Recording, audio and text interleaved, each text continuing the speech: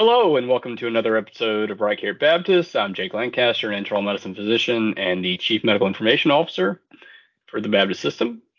I'm Amanda Comer. I'm a nurse practitioner and the System Director for Advanced Practice Providers.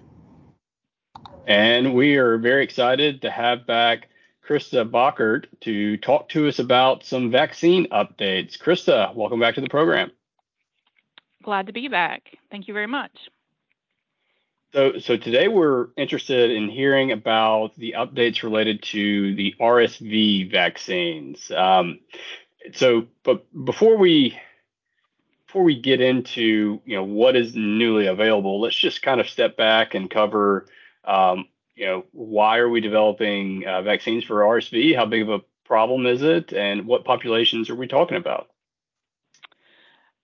Yes, with the RSV population, it tends to be those that are very young or those that are very old, but a lot of times we think of these patients being more of the younger populations, those that are premature neonates, those that are under 2 years of age, where we see a lot of it, but really where there's more and more literature showing that adults age 65 and older also are affected by the RSV.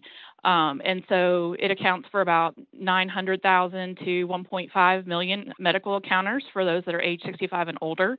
Also accounts for about 60 to 150,000 hospitalizations per year, as well as, it is attributable to death as well in those that are age 65 and older. And so just because it's usually self-limiting with the very young, there is some risk with those patients, but, we're now finding out that it's more and more of a burden with our older patients. The other thing that makes it complicated, though, is that, it has very similar symptoms to that of our common cold and our flu and our COVID. And so that's what makes the actual diagnosis in those patients a little hard to discern and figure out what exactly we're treating in those patients. Yeah, that was surprising to me when I first heard about the over 65 vaccine. I was like, maybe they're targeting this population so they don't give it to the neonates, their grandchildren. But I didn't realize that we just don't test for it probably enough in that population to know how big of a deal it is, but that it does cause, significant disease. Yeah, and it's pretty much for those patients that have certain underlying medical conditions. So those that have an underlying lung disease, those with asthma or COPD, those with cardiovascular disease, if they have some type of immunocompromise, they've got diabetes, kidney disorders, liver disorders, hematologic disorders. So, even though it's an age greater than 65 that are at risk, we even have a certain other population within that, or subpopulation within that group, that are even more at risk. So them getting that vaccine is kind of who we're targeting for those patients over 65 to be vaccinated. Great. Okay, so tell us more about the vaccine developments and, when it was released and the population that we're targeting and how often they should take it. Right now, their CDC is recommending a one vaccine. They have not studied it in a multi-season fashion where, like we do the flu vaccine, we get it one every year. So it was just recently approved in June of 2023. And so I think there'll be more data coming out with RSV as far as if we should be getting it more often in those patients that are higher risk. Right now, the vaccine is only for those patients who are greater than 60 years of age. There are two vaccines that are for those patients, the RSV, which is a GSK product, and Abrysvo, which is the Pfizer product. The one thing that's unique about the Pfizer product, though, is that it can be given in pregnant women who are within their 32 to 36 week gestational period to help give some maternal immunogenicity to the infant, so passing it from vertical transmission from mother to baby, some passive immunity that baby would have within that first 6 months of life. So with the vaccines, we're really only targeting, again, those patients that are over 60 years of age for both of the vaccines, but the Pfizer product, the Abrysvo, is the one we're targeting for mothers that are within their 32 to 36 weeks of gestation. Okay, so we have. Go ahead. Okay, no, go ahead. Yeah, so we have two different companies that are making it. One that is approved for over 60, and another that is approved for over 60 with, I guess, those chronic conditions and pregnant women past a certain gestational age. Correct. And so the studies that were done with both of these, you had mentioned about seasonal. They looked at those patients who had the vaccine within season 1 and also followed up as far as their RSV-associated lower respiratory tract diseases in season 2.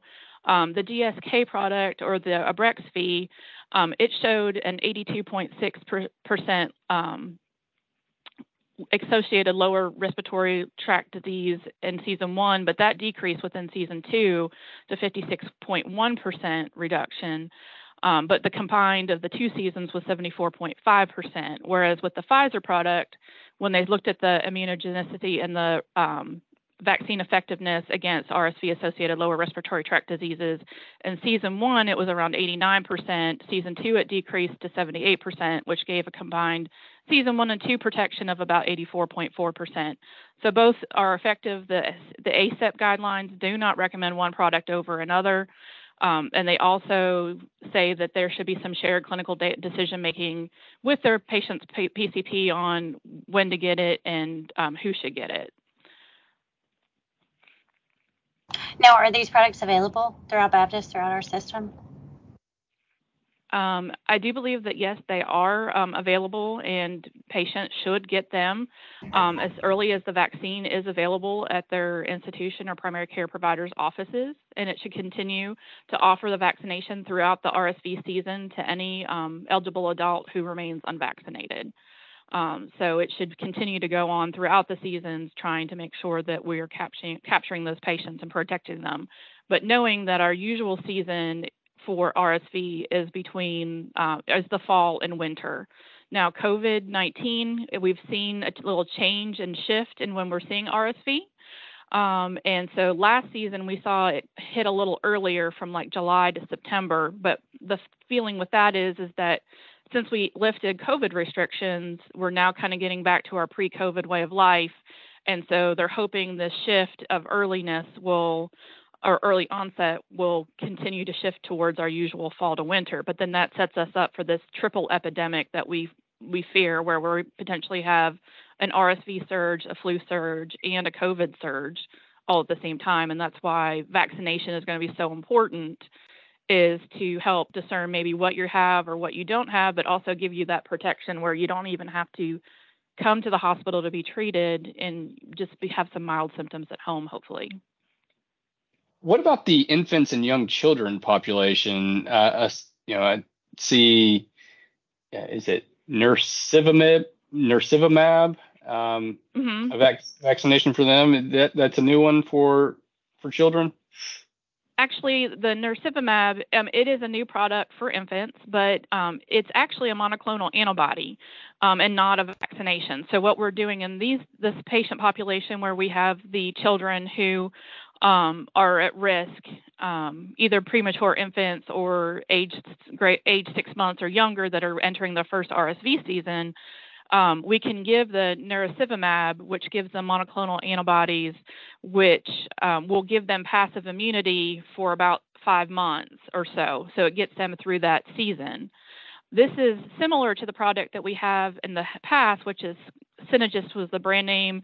Palivizumab is the generic name, but the difference with this is that the palivizumab has a shorter duration of activity, and so we're having to give these infants once-a-month shots for about 5 months to give them that passive immunity. So the big change between the two products is that the nursivimab can be given one time, it lasts the whole season, and it also has indications for patients that are 12 months of age or lower with certain conditions that leave them at high risk. So not only are we going to give them in that first RSV season, but the nursivimab gives us the ability to be able to give them in their second RSV season if they're considered high risk. Okay, and are we given those within our system as well?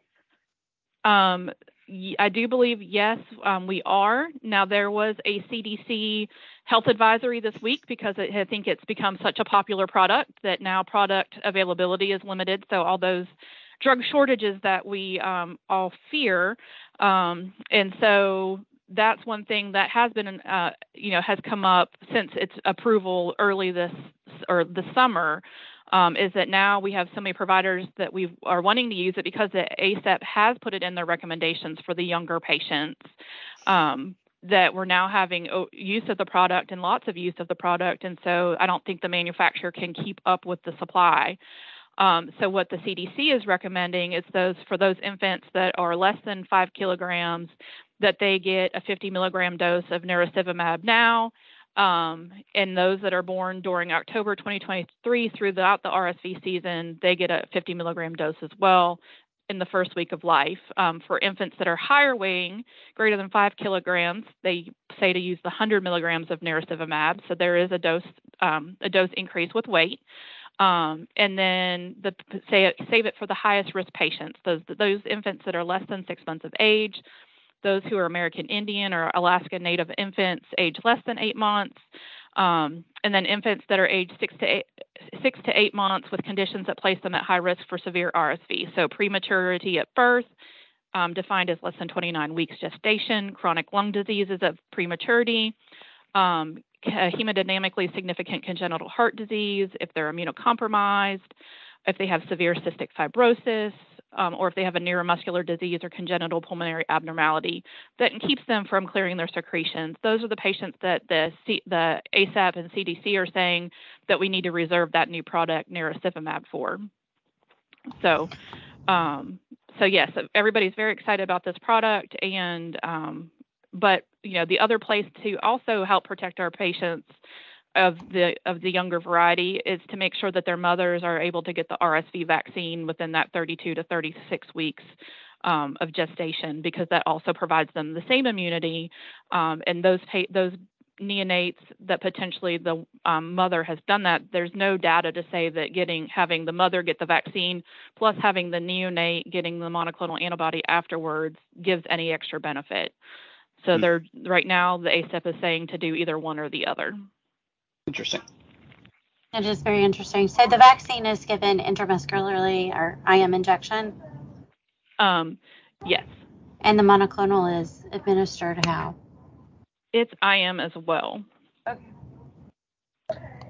What about effectiveness for the vaccine and the monoclonal? We have data on that? So with the monoclonal antibodies, there's 2 trials the first was a phase 2B randomized double-blind placebo-controlled trial that was in healthy preterm infants from those that were 29 weeks of age to 35 weeks of gestational age, and it showed a 70.1% relative risk reduction in that group, whereas in the phase 3 trial, which was called the Melody trial, it looked at healthy late preterm infants at greater than 36 weeks gestation. So looking at that patient population that may still be at risk, but at a higher age, it showed a 74.9% relative risk reduction. So both of the monoclonal antibodies and those infants that we're concerned about showed a pretty good relative risk reduction. What about contraindications or complications? Really, there's no complications or serious adverse drug events that could occur with these monoclonal products. Maybe, pain at injection site like we typically have with vaccines. There may be also, I think there has been some rash associated with it, but it's very mild and self-limiting.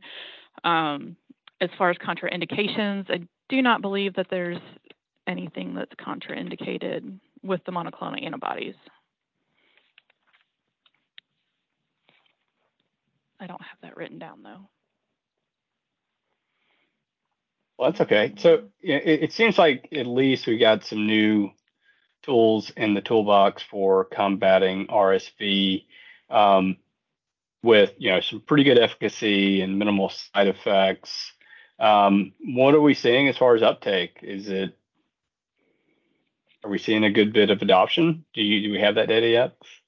We don't have that data yet. I think it's still a little too early in the season, especially with these being two newer products. I think especially with the vaccines, I think there's still some vaccine hesitancy, and that's why it's important for us to have these conversations with our patients about how important it is and what they can do for them as far as keeping them out of the hospital, keeping them at more mild symptoms, decreasing their risk of death with getting some of these viral infections. And so vaccine hesitancy is something that we need to try to figure out and overcome for us to have, I think, some better uptake with these products. Yeah, and especially since I guess, like, a lot of us were kind of surprised to hear how common RSV was in the adult population. Is there any evidence that vaccinating the over 60 population prevents transmission to neonates that may be at risk, or is it too early? I think it's too early, and I don't think the studies at this time were set up to evaluate that. Right now, they were looking at safety, efficacy, and even some of the studies that weren't powered enough to show that it did decrease hospitalizations. So I think these first initial studies were just to make sure that it got to the market, got to the people that needed to have the vaccination. But I do anticipate some of those questions to be answered in later trials. Good. So I'm going to shift gears a little bit. So coming into flu season, how have any recent advancements improved the effectiveness of the flu vaccine, and maybe what should people expect this year? Well, the one big change in flu vaccination recommendations that I saw from this year to last year, and I think that as a system we recognize this as well, and we made changes to our recommendations for our flu vaccine, is those patients that are greater than 65 of age should be getting the high dose or adjuvated flu vaccine, and that's something we hadn't done in the past. We had kept that high dose flu vaccine for those patients that were 80 years of age and older and were nursing home residents, based on some breakdown and sub-analysis from some of the studies that we had seen previously. But with the strength of the recommendations from the CDC and ACEP, we as a health system decided that we needed to adopt that for our patients as well. So when we're offering them the flu vaccine this year, those patients who are less than 65 of age will get a quadrivalent vaccine. There are no trivalent vaccines available anymore on the market, so everybody's getting their quad strength. And those that are age 65 and older should be getting that high dose or adjuvated flu vaccine that gives them some more immunity. The difference between the two is that with the flu vaccine that's adjuvated, the company has added a product to it to kind of boost the immunity to it, whereas with the high dose flu vaccine, it actually has 4 times the recommended antigen, or not recommended, but 4 times the amount of antigen that the regular quadri-strength vaccines have. And that's because usually the elderly patients have a harder time building that immune response than our younger patients that are less than 65 years of age. So the whole impetus behind that is that those patients that are greater than 65 get a product that are going to help boost their immune response because their immune systems are weakened already. That makes sense. And then what about with COVID? For a while we had update after update with COVID vaccines. Where are we now? Because it has been very hard to keep track. It has been. And so actually it's become a little bit more simpler. It becomes simpler this year. And that the new COVID vaccine that they have manufactured for this season is not a bivalent vaccine like it was before. It is a monovalent. And it's now recommended that anyone ages 5 years or older get a single dose of the 2023-2024 formula of the COVID vaccine. So there's no additional doses for those that are age 65 or older. There's no booster throughout the season. It's just one vaccine. There is some potential data with those patients who are immunocompromised. That would be a shared decision-making recommendation with their providers. But patients who are immunocompromised have the potential to get another additional vaccine during this COVID season. But it should be given at least 2 months from the last COVID vaccine. So even if you got your first series of COVID vaccines, you still need to wait 2 months before you get the additional one for this season. And probably what I foresee is that this will become kind of like our flu vaccine, where every year we'll be having to get a new COVID vaccine to cover the strains that we're seeing, from in the southern hemisphere, and taking that and trying to make sure that we have a better product to protect our patients and ourselves. What about the timing of that vaccine? Is there a recommended time frame for when to get it? The only thing that I've really seen is that it's within, at least 2 months from your last vaccine. I don't think that there's really been any strong recommendations of when you should get it, but looking at the tracking and trending of when we're seeing COVID upticks over the last several seasons, probably this time of year, again, with our RSV and our flu vaccine, it's probably best to get it about now so that we're covering through this whole season for everything. There is some data with COVID and flu vaccine that you can take those co-administered together without any problem. So you can go and get your flu vaccine and get your COVID vaccine at the same time.